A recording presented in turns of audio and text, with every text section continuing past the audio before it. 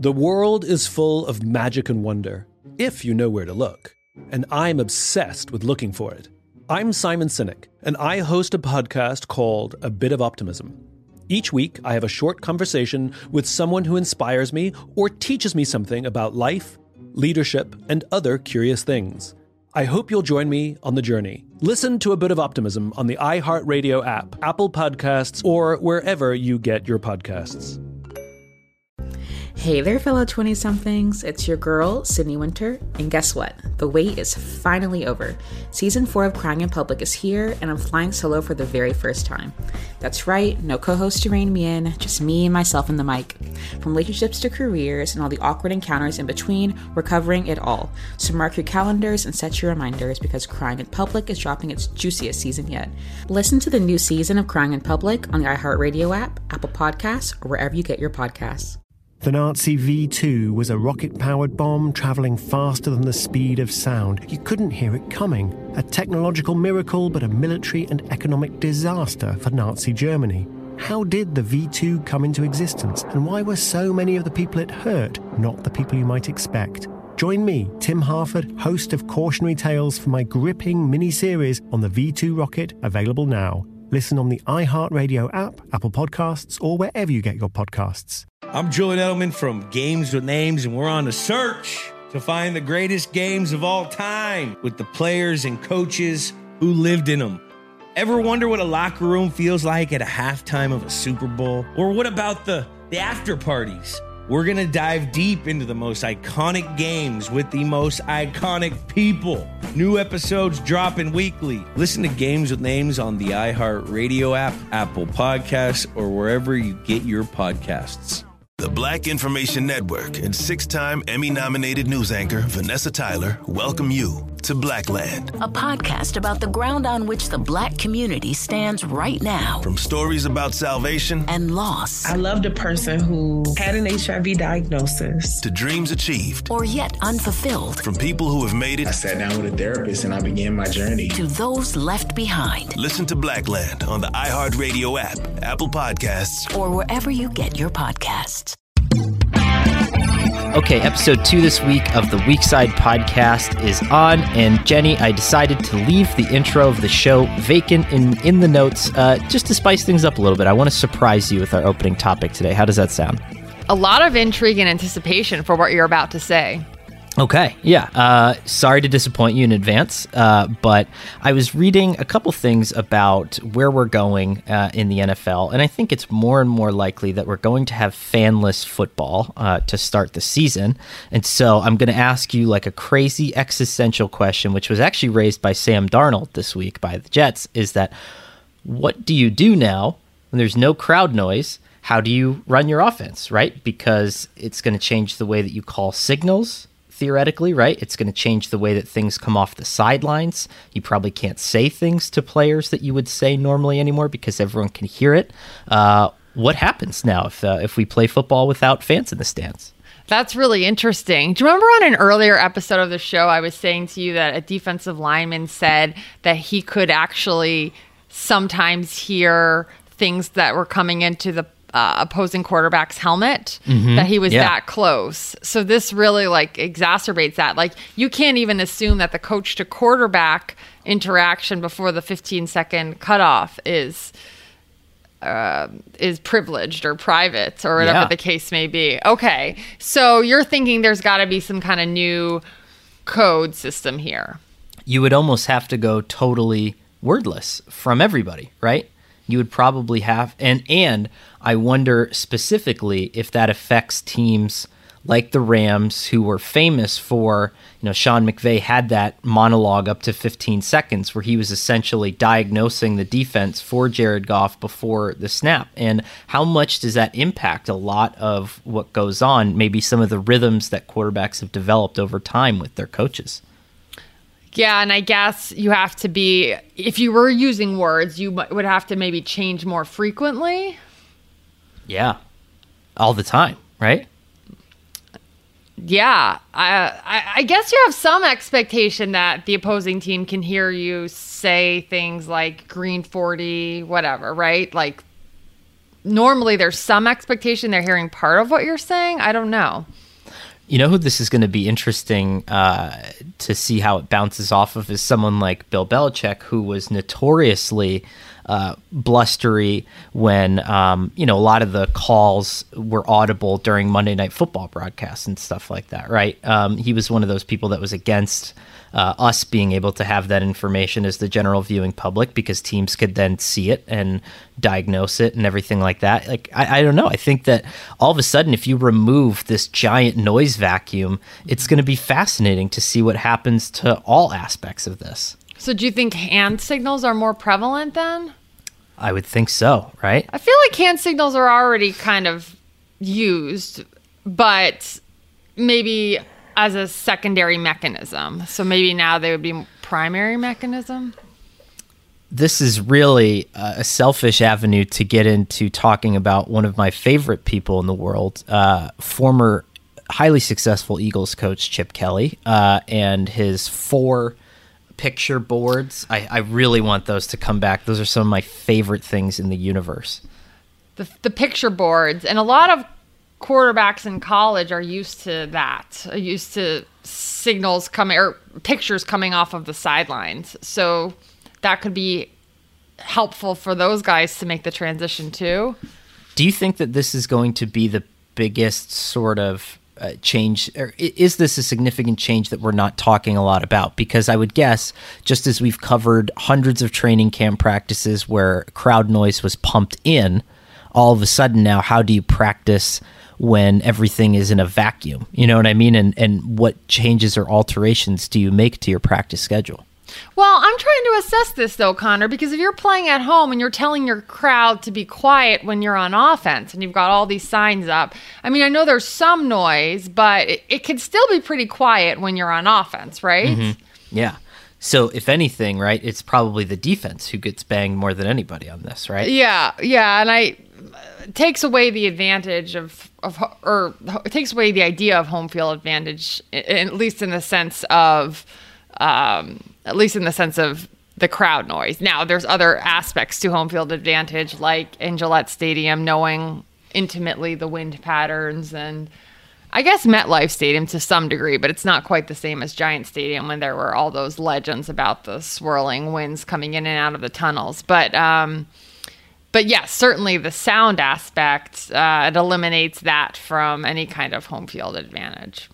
You know, it becomes the ultimate advantage now are the teams with the best in-house DJ. All of a sudden, his or her job becomes vital, right? What kind of tunes are you playing? How do you know how to pump up your players in absence of crowd noise, which they would normally get juiced off of? This is going to cause, maybe we're going to learn more about the game day DJ than maybe we ever have before. Will the game day DJ be permitted to be in the building, though? Like when you're limiting the number of people who can be there, how low do you keep the list? Forget what the Jets always have theirs on the Jumbotron. I know he's got like a name and everything, but yeah, I wonder what they would do. Is he essential personnel, you know? Right. I would assume that anyone associated with the game day experience would probably not be essential if there's no fans to have an experience for. That's very true. Okay, so we have a great slate of news topics, very diverse slate of news topics, I think, today to get into. But the first one I want to get to, this is sort of breaking news. We're recording this on Wednesday at 2 o'clock, and so I'm just going to get right into topic number 1. Jenny, the Rams' new uniforms are in, and they are great. I don't see how anyone could disagree with this assessment. Give me your thoughts. All right, so this one you already kind of know where I stand, because in a text earlier this morning, my initial reaction was, when did ombre become a thing outside of hair? I mean, I guess you could say, when did it become a thing on hair? 2 to 3 years ago, maybe a little bit longer if you're on the hip end of trends. Ombre became a very popular hairstyle for women. You know, darker at the roots, lighter at the tips, or whatever the case may be. A little gradient. The word seems to be gradient in the Jersey world, Connor, instead of ombre. So I'm trying to adopt the lingo. When did we go all in on gradients, Connor? The Falcons have the gradient. the Rams uniforms, I think, are largely okay, except for the numbers overall, both the font of the numbers and the strange ombre nature of the numbers. I look at gradient the way that a lot of high-profile chefs look at truffle oil, which is that you need to use it very lightly and in moderation, and you can't get too obsessed with it, because if it overpowers the dish, it ruins everything. I think that the Rams jerseys had a healthy and moderate dose of gradient. Okay, fair enough. I liked the helmets. Mm-hmm. I just got hung up on the gradient and the numbers overall, like I said. I also feel like there's a big effort to make this bone color happen, which is fine. It's somewhat creative, but there is a lot of telling of the backstory of bone. Yes. That it's supposed to be the bone of ram's horns, but also maybe the sand on LA beaches, I believe I read. And then there was like a trial run to make sure that bone distinguished itself from other colors. Wow. They've been thinking a lot about this. You know what I mean? We've heard more about the thought process that has gone into the Rams uniform change than any of the teams combined. That is definitely true. Kevin Demoff, the team president, even read hate tweets about the Rams uniforms. Like, they've really leaned into this. And are they the last ones, Connor? We got this wrong before about the number of teams rolling out uniforms, but are they the last ones to roll theirs out this year? Unless there was a Colts logo alteration, but unless that accompanies a uniform alteration, I think that is it. Okay. But I've not heard any buzz in the uniform world about a Colts uniform alteration. I mean, we all know that in the LA market, the Chargers are the little brother, to use a Rex Ryan analogy. I mean, they're really struggling to gain a foothold in the LA market. But the Chargers were the clear winner of this uniform redesign. The Chargers uniforms are flawless. And even if you like the Rams uniforms, which you appeared to, Connor, the Chargers are the clear favorite in your mind, right? I think that there's no question they were number one, and I wonder, all these teams are working with Nike, right? You have to have a relationship during this process, and there's a back and forth. And if you're especially two teams competing for fans in the same market, do you think that there was any sort of subterfuge there? Are you wondering what the Chargers are doing? Are you worried about what the Chargers are doing? After the Chargers blow up the uniform revealing world, was there maybe a little bit of strategy to waiting as long as you did because you knew that you couldn't compare to the Chargers uniforms? I don't know. That's interesting. You do have to time the release. It's kind of like when it's kind of like when an agent represents both a coach and a player, and you're like, what? How are they navigating this strange dynamic where the agent knows both sides of the issue here? So Nike seemingly in a similar spot.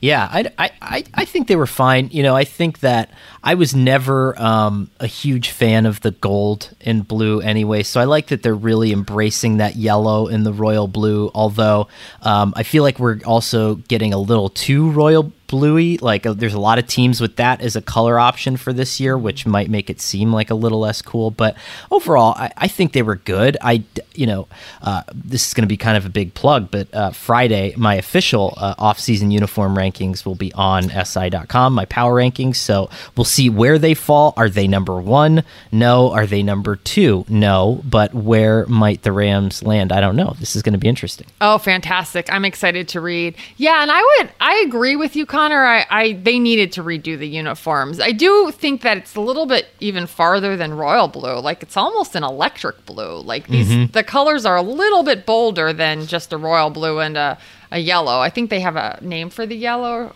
Are they calling it Soul? Is that what it is?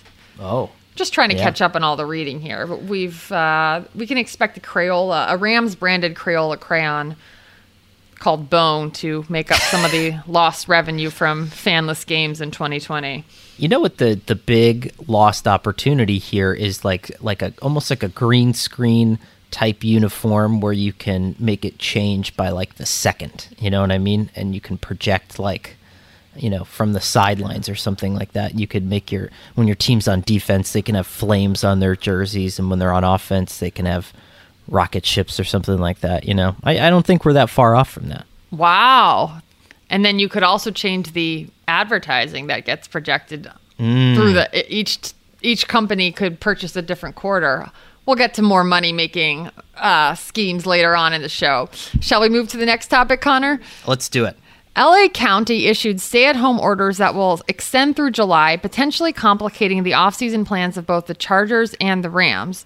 Nearly every day, it seems there are real-life decisions being made by people on the ground and theoretical decisions being made by commissioners in their offices. When will those two worlds collide? So yeah, the issue here is the stadium, which is in LA County. The Chargers are in Orange County. The Rams are in, is it Ventura? I'm not sure. They're somewhere north of LA. But yeah, the stadium, and will there be restrictions that then carry over into August is the question. And would those 4 home games at SoFi Stadium that we talked about on Tuesday's show be impacted by this potentially? So interesting, Connor. I think I said this maybe the other show, but I talked with team executive last week who said he thought the NFL would ultimately have to choose between starting the game at a certain point earlier without fans or waiting a few more weeks and trying to start with fans. And I'm with you, Connor. It seems like we are destined for some form of fanless football in 2020, or at least reduced fans in 2020. But at this point in time, like the disparities between the states are just going to be very complicating. And there certainly have been coaches like Mike Tomlin has said even with restrictions in terms of opening up team facilities, that he thinks the rules should be uniform across the league. And we're potentially going to get to a point where the state's willingness to host games is going to be very different. And, Michigan has said that they don't foresee live events, I believe, right? That was the headline out of Michigan. So there's going to be different states with different rules, with different population densities, with different concentrations of the coronavirus outbreak. So I am having a hard time playing out the scenarios. There's just so many factors, right, that you have to multiply together and figure out how they end up in the final answer. I'm not going to dive too deeply into the politics, but I wonder, how unique the place and time we are factors in, how greatly that factors into that. You know what I mean? We're certainly a divided nation. I don't think that that's a controversial thing to say at this point in time, but it would also be fair to say that the way that states are viewing their approach to the coronavirus has largely fallen down political lines. Do we think that, let's say this happened in 2009 or 2002 or 1996? I mean, how much different do you think it would be than it is now? And do you think that we would have a coherent opening plan if we had a different political climate or situation that we were living in? Right. And I think there are a lot of different pressures from leaders at the state and federal level in terms of what they want states to do. And I think teams are getting pulled in a lot of different ways. Just to clean up what I said about Michigan, it was Michigan Governor Gretchen Whitmer said, we're not going to be filling stadiums in the fall. So does that mean no crowds at all? Does that mean socially distanced crowds? So again, a lot of different scenarios here. But yeah, it feels like we can't unify really on anything. So the idea of there being a unified plan that would cover 32 teams in however many states there are teams in is just kind of hard to fathom at this point in time. Yeah. I don't know. It's going to be interesting. I mean, it's hard to imagine, even as baseball, as close as they seem to think they are, one day, there's been 4 or 5 different versions of their plan that has come to light and floated publicly, and then that was the last we've heard of it, and it never happened again, Yeah, we don't know even when team facilities will open back up, and so it's even harder to guesstimate when games could be played, and if there's another outbreak, and if there's a resurgence of it, and what that means. Just a lot of unanswered questions, Connor. Yeah. So I have a answerable question for you in the next topic, and that is that Adam Schefter of ESPN reported Wednesday that virtual off-season programs will be extended until the end of the month. What can teams do to ensure that they're maximizing their time, and will this, do you think, benefit some coaches over others? And what I mean by that is specifically the virtual learning atmosphere. Do you think that any coach is going to have a leg up or advantage in that way? What would your move be if you were teaching virtually to keep players engaged, Connor? Well, you know what? This made me think a lot about when the Giants hired Joe Judge, and who knows how this will come into play, right? I mean, if this is actually going to be how he's going to lead the team. But his big thing was teaching, right? And that I understand teaching and I understand how to impart information. And I know that there's a big sort of trend going around from the lowest rungs of college football all the way up to the NFL and studying how people learn and adapting to those different things. And so I would be interested to see if these coaches who actually do teach things, and they're not just guys who scream at you or, people who just are rabble rousers, but coaches who are actually really good at teaching things, if that's an advantage this offseason, where you understand sort of how the human mind and all that stuff gets engaged over a laptop screen or something like that.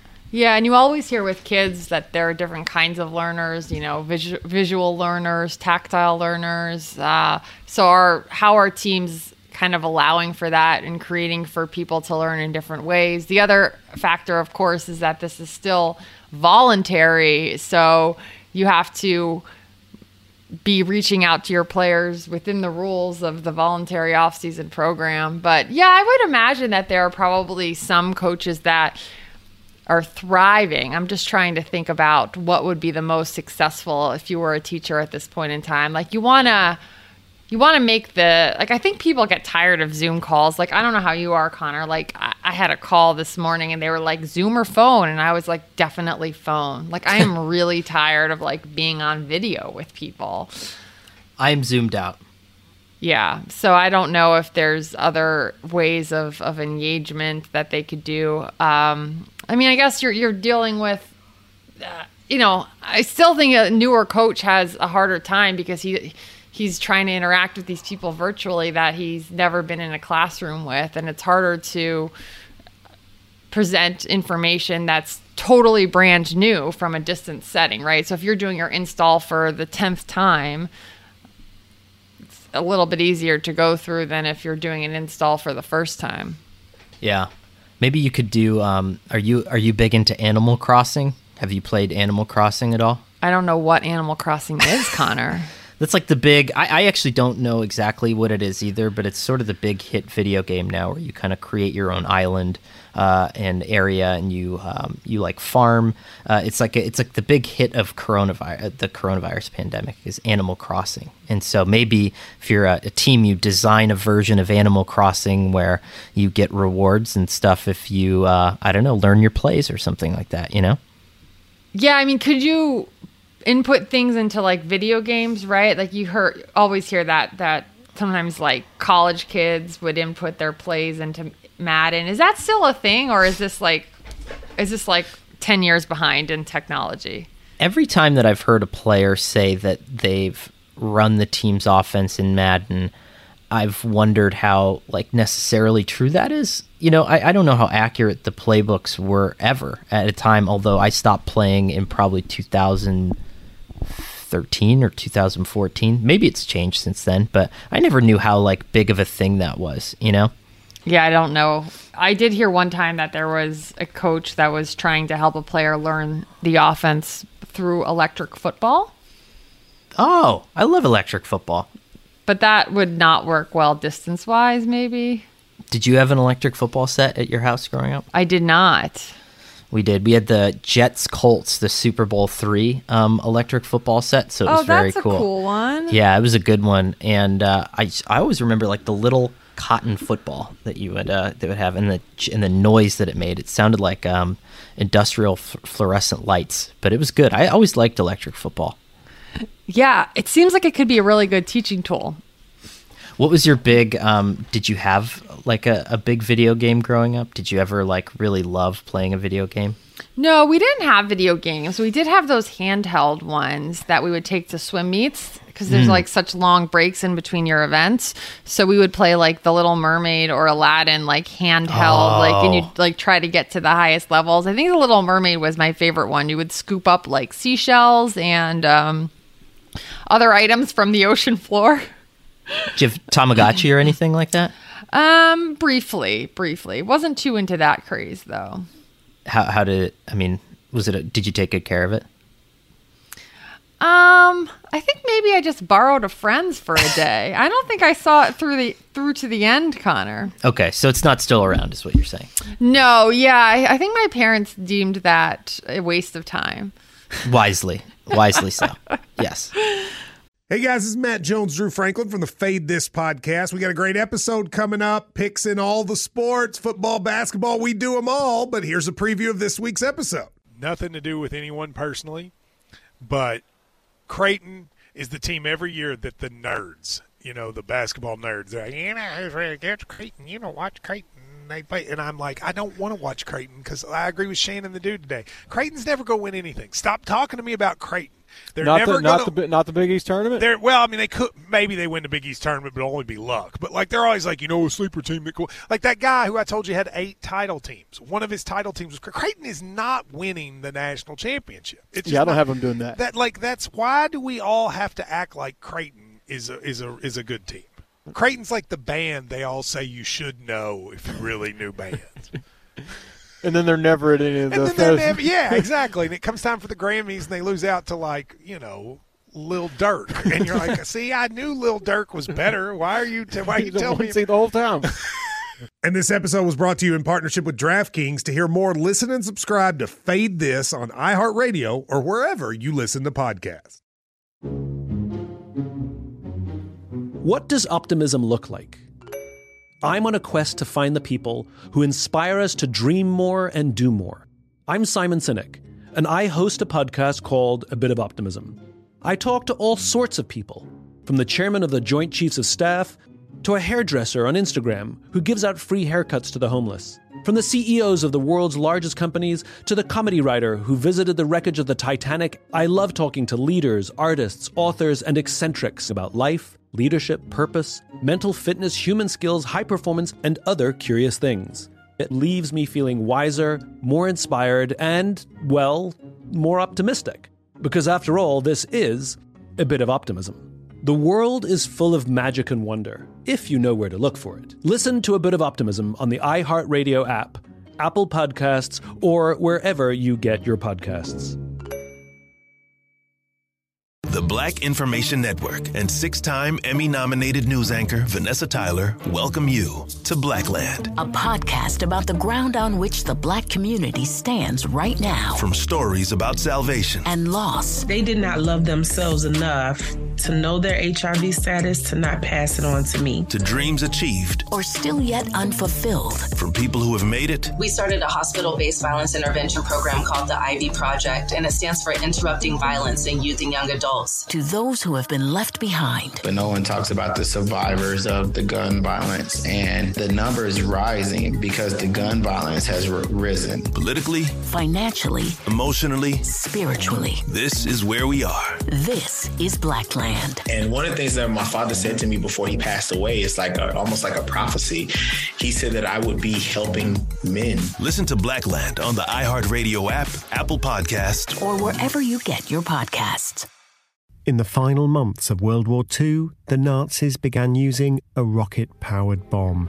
It travelled faster than the speed of sound, which meant you couldn't hear it coming. And it was a cruel, spiteful weapon. Technologically, it was a miracle. But economically and militarily, the V-2 rocket was a total disaster. How did it come into existence? Why were so many of the people it hurt not the people you might expect? And what lessons can we glean from this catastrophic mega-project even today? Join me, Tim Harford, host of the Cautionary Tales podcast, for my gripping mini-series on the Nazi V-2 rocket, available now. Listen on the iHeartRadio app, Apple Podcasts, or wherever you get your podcasts. Attention all you 20-somethings out there. Are you tired of pretending like you have it all figured out? Well, guess what? You're not alone. Get ready to embrace the chaos with the premiere of the 4th season of Crying in Public. Join me, your host, Sydney Winter, as I take the mic solo for the very first time. I'm here to share the good, the bad, and the downright awkward of navigating this crazy thing we call girlhood. Consider this your go-to guide for surviving your 20s with style and grace. Well, for the most part. From dissecting mysteries of modern dating to surviving and thriving in the daily grind of adulting, Crying in Public covers it all. And then some. So grab your headphones, we're about to get real, raw, and a little ridiculous. And let's face it, life's too short to pretend like we've got it all together. It's time to embrace the chaos. So don't miss out on the laughs, the tears, and the inevitable existential crisis. Listen to the new season of Crying in Public on the iHeartRadio app, Apple Podcasts, or wherever you get your podcasts. All right, what do we have for topic number 4? The Players Coalition sent a letter to both the Attorney General and Director of the FBI demanding a formal investigation into the death of Ahmaud Arbery. Notably, the letter was signed by Buccaneers quarterback Tom Brady, who has made a career out of sidestepping major non-football related issues. Is this a significant step in the bargaining power wielded by the coalition? I think so, right? Yeah, I thought it was... Anquan Bolden went on ESPN, and he's one of the leaders of the Players Coalition. He was asked about the significance of it, and I thought it was notable. He made the point that Brady has not really entered into that realm and hasn't used his platform in that way, and that they thought it was significant having a player like him sign on to it. It's a couple weeks ago, whatever the timeline is, Connor, we talked about some of Brady's comments on the Howard Stern show, where he said he didn't see race and how that was kind of a privileged point of view. And so I think this was a different kind of step that it was refreshing to see him make. And I think the onus shouldn't be on black players. It shouldn't be on people of color in our society to address issues of racial injustice. And I think allyship is so important. When I did the sports person story on Megan Rapinoe, I connected with this woman, Jen Fry, who had randomly run into Megan in an airport. It was actually right after I interviewed Megan, and Jen ran into her. They were at a Delta Lounge, and she introduced herself. Jen is a social justice consultant. She speaks to a lot of college sports teams, and she introduced herself and left, and then Megan came back and said to her, how can I best be a white ally? And they had a conversation about that. And Jen was saying that was so important, because when you leverage your own position and you're willing to make yourself uncomfortable for an issue that you're not the target of, that's when the most change can happen. And so Jen actually had a webinar this past weekend about Ahmaud Arbery and addressing whiteness, and how do you reconcile that, and how do you address your own whiteness and your own sense of white privilege, and how do you be anti-racist? How do you actively take steps to combat racism in our society? And her point was, you're either racist or you're anti-racist. You either have these views or you're actively working to change these views. And I thought that was a really important way to think about it. I certainly learned a lot hearing from her perspective. And I think this was an example of that, right? Adding your name to the petition, taking it a step further, showing that you're willing to support the cause of racial injustice and willing to add your name to that is a much better statement than saying you don't see race. Yeah. I mean, I think regardless, it's one thing to say that, and we've seen this in various experiences throughout any different things, but to actually put your name on a piece of paper and say, this is what I believe, is far different than tweeting about or going on Howard Stern or, any other thing and saying, hey, this isn't right, this isn't cool, and so I think that's a good step, and certainly as a player with a relationship with the president. So, if this is something that can help tip the scales in any way, shape, or form and at least bolster the power of the Players Coalition that they've already dug out for themselves, I think that that's all a good thing. I think as long as the story, too, isn't about Tom Brady doing this, I think that that's something that, we're all going to have to be careful of stepping in.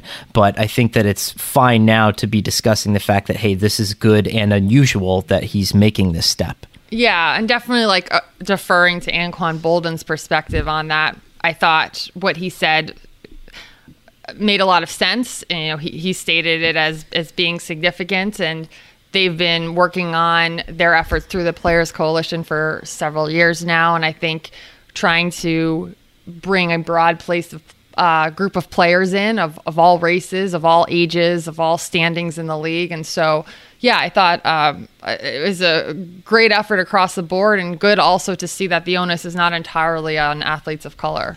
Yeah. All right. Topic number 5, former coworker, best friend, eternal king, Jonathan Jones penned a wonderful story over on CBSSports.com about the future of advertising and what the league could do in a fanless environment. Jenny, do you think that we could see advertising in places we've never seen it before? And how might that change the way that we view the NFL on television? Great story by our buddy Jonathan Jones. Yeah, I think it was a really smart look at how the NFL can make up for some of the lost revenue if you're playing with reduced fans or no fans, and the idea that there have been efforts, or at least people have wondered, will the NFL make the step to, if you go to a game in the UK, right, you see the banners all around the field, there's advertising, the digital banners that switch ads. Certainly in other sports, you see patches on uniforms, which you see on practice uniforms in the NFL, but not game day uniforms. So I think what Jonathan had reported from people around the NFL is that there are ways like that in which they can find new revenue streams that maybe there had been some resistance to in the past. Now they will tap into those revenue streams. People will not object because everyone wants sports back. And so I think they want leagues to be viable, and that would make sense. But I think once you start doing that, then it's just going to be a permanent fixture after the pandemic. And I think it was Darren Gant over at Pro Football Talk that made an interesting observation actually about the Rams uniforms in general, that the patch on the right side of the shoulder that just says Los Angeles Rams is one of those first steps at getting us used to the idea that, hey, we're going to be sticking ads all over this. It's going to look like a NASCAR by the time we're done with these guys, and just get used to it. Yeah, because the opposition to it has been it looks cheap or looks cheesy or looks dumb, whatever the case may be. But certainly people would be willing to have any kind of uniform on the field in 2020. So, but yeah, that's where the patches on practice uniforms, I'm thinking of the Jets, for example, they have the Optimum Health, or what is it? I think they're Atlantic Health. Atlantic Health, yeah. Yes. I'm mixing things together. Thanks, Connor. The Giants probably have they've got Quest Diagnostics. Quest. Yeah. Mm-hmm. So, you know what? It's funny. I actually have a little teaching aid right here. Not a teaching aid because you already know what this is, but I'm a big fan of Premier League uniforms, and I have Paris Saint-Germain with me right now. And the crux of the uniform is it says Fly Emirates in giant letters, and then only this size it says, Paris Saint-Germain, So right. It's one of those things that in Europe, they've been used to this for years, where the actual context of the uniform is just a massive advertisement. Totally. And I remember going to a game in London for the first time and seeing the wraparound ad around the field and being like, oh, it's only a matter of time. But that was, I guess, 2014 maybe that I went to a game in London. So it still hasn't come, but I think now is the time, Connor. Do you have a Premier League team? Do you have a favorite Premier League team? No, I had a friend who was a big Liverpool fan, so we had gone to a Liverpool bar in New York one time for a Premier League match at 10 a.m. or something. So I guess that's the only affiliation. Although, actually, I did go to a game. I went to a game when I was in London for this NFL game. There was a match the night before. It was Tottenham Arsenal. And I remember asking to go, and they were like, yeah, just make sure that you like use your press pass though, because this is like a big derby, right? Is it a derby between the teams? I think it's a derby. Oh my gosh, I'm butchering this. We're going to have some international listeners that are going to think I sound really dumb. No. But anyways, I had asked the NFL UK if I could get a press pass to go to this game, because my whole story was about the NFL building a foothold in the UK, and I wanted to compare it to a Premier League match. And it was the night before the NFL game, and they were all like, this is a huge match. Like, if you have a seat on press row and you don't attend, like, it would be like not attending a playoff game or something. So I was there. I enjoyed it. And it was a crazy atmosphere. It was my understanding that Arsenal and Tottenham are like big rivals, right? Yes, that's why I think that's like a neighborhood derby or something. My sister and her husband my sister's husband is English and is a big Arsenal fan. And when we her and her husband first started dating, she would go over there and she would say, "What do you want?" And I would say, "Yeah, just pick out some fun Premier League uniforms and bring them back." And I started to kind of build up a little collection of them. And so I would go through the year before and I would look up the new kits for the upcoming year. And I said, "Oh, this team Tottenham has cool uniforms." And she's like, I'm sorry, I can't do it. We're not allowed to buy those where he lives, and just it's almost like a religious thing. Like, we're just not allowed to purchase those. You're not allowed to root for that team. And so I had to fall in line there and just sort of support it. That's great. Yeah, they do have great uniforms. It sounds like the time that my sister's boyfriend arrived in New York City wearing a Red Sox jersey, and I was like, yeah, like, do you have anything else that you could wear in your suitcase? So Tottenham, very similar to sort of they had a Penn State vibe, especially this year, that classic navy and white. Maybe you're drawn to that subconsciously. Yeah, I don't know what their color was when you were out there, though. Could have been different. Like a lighter blue, maybe? I'm not sure. I'm really trying to not butcher this memory, but I really enjoyed the match, and it was my first Premier League experience, so I enjoyed that, Connor. Here at the weak side, pro dimes, pro football, pro soccer. So definitely pro soccer, but not the most knowledgeable. Okay, so it's time for everybody's favorite, the Oracle and the Ventus Consensus, and I'm sort of making a observation at what I see coming down the pike here, and so a couple weeks ago I gave you a spicy gambling tip. This week I'm going to give you an even spicier fantasy football tip. So here's my my Oracle's fantasy football focus. Great. This year. And I'm doing this despite the fact that Jenny and I are competitors against one another in a very high-profile cutthroat league, but I'm comfortable in just sort of divulging this information because it's important for all of you out there to know it too. It's definitely a cutthroat league. I might draft this player if I can get ahead of you to do so. Well, my advice to you would be to not do this, because it's my understanding, and this is based on some inside information that I have, that Kyler Murray will be one of the first 3 or 4 quarterbacks taken in a lot of your leagues, and he will go way, way, way sooner than you think he's going to go. I think that he's going to be a player whose average draft position is miles higher than you think. And I've got this on, even though I guess it's based on human behavior, so we don't know whether that's going to happen or not. I have a pretty good idea that is what's going to happen. Have you polled our league?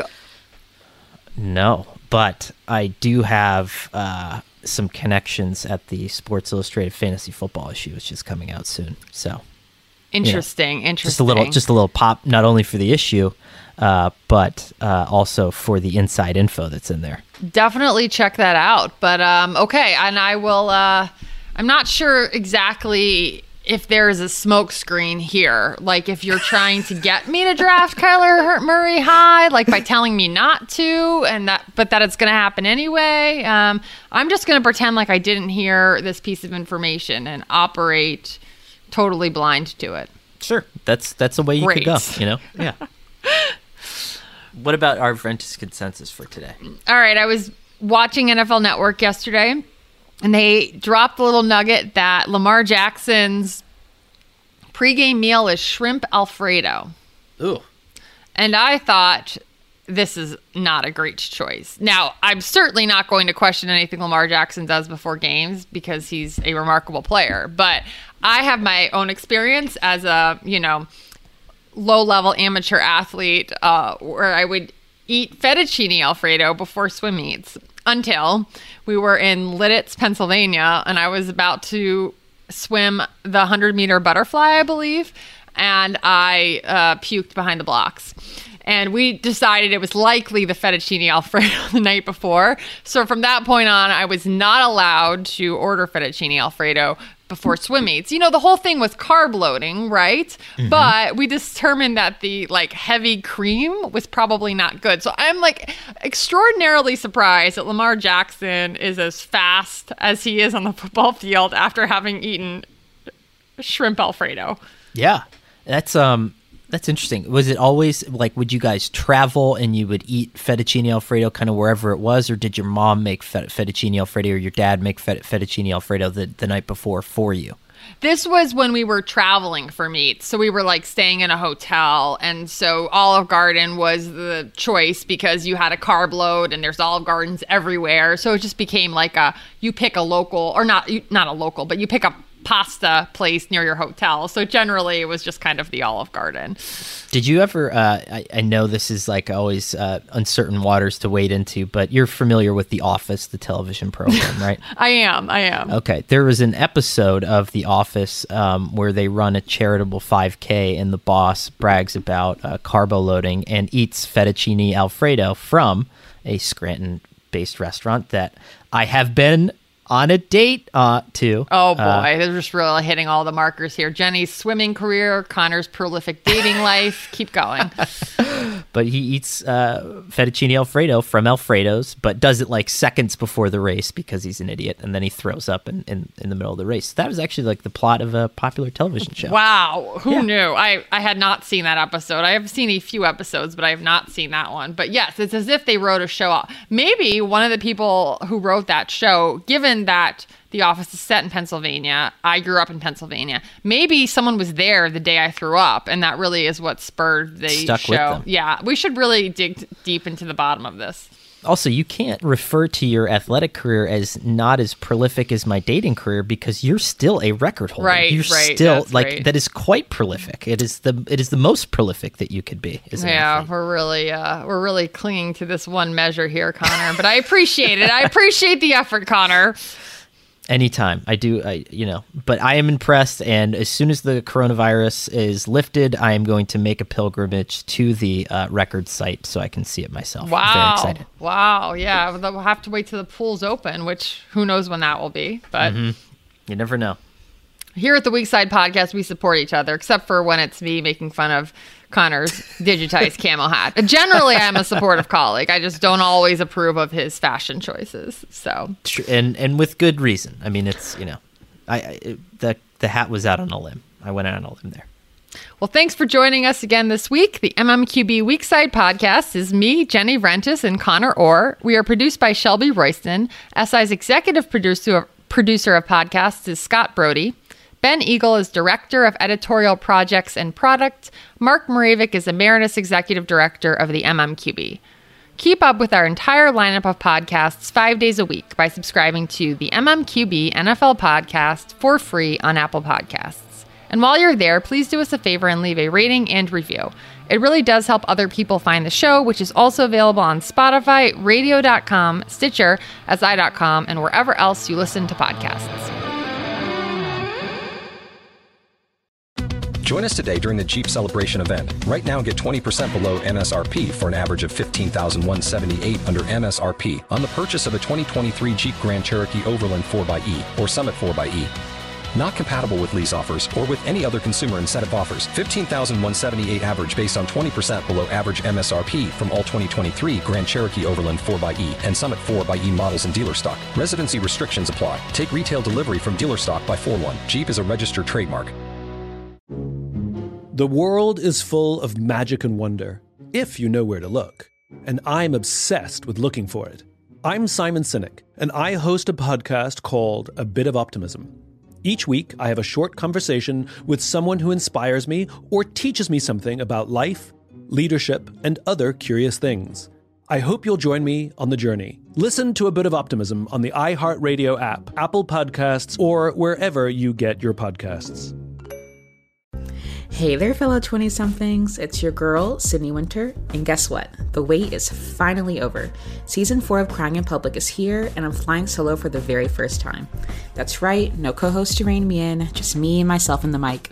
From relationships to careers and all the awkward encounters in between, we're covering it all. So mark your calendars and set your reminders because Crying in Public is dropping its juiciest season yet. Listen to the new season of Crying in Public on the iHeartRadio app, Apple Podcasts, or wherever you get your podcasts. The Nazi V2 was a rocket-powered bomb travelling faster than the speed of sound. You couldn't hear it coming. A technological miracle, but a military and economic disaster for Nazi Germany. How did the V2 come into existence, and why were so many of the people it hurt not the people you might expect? Join me, Tim Harford, host of Cautionary Tales, for my gripping mini-series on the V2 rocket, available now. Listen on the iHeartRadio app, Apple Podcasts, or wherever you get your podcasts. I'm Julian Edelman from Games with Names, and we're on a search to find the greatest games of all time with the players and coaches who lived in them. Ever wonder what a locker room feels like at a halftime of a Super Bowl? Or what about the after parties? We're going to dive deep into the most iconic games with the most iconic people. New episodes dropping weekly. Listen to Games with Names on the iHeartRadio app, Apple Podcasts, or wherever you get your podcasts.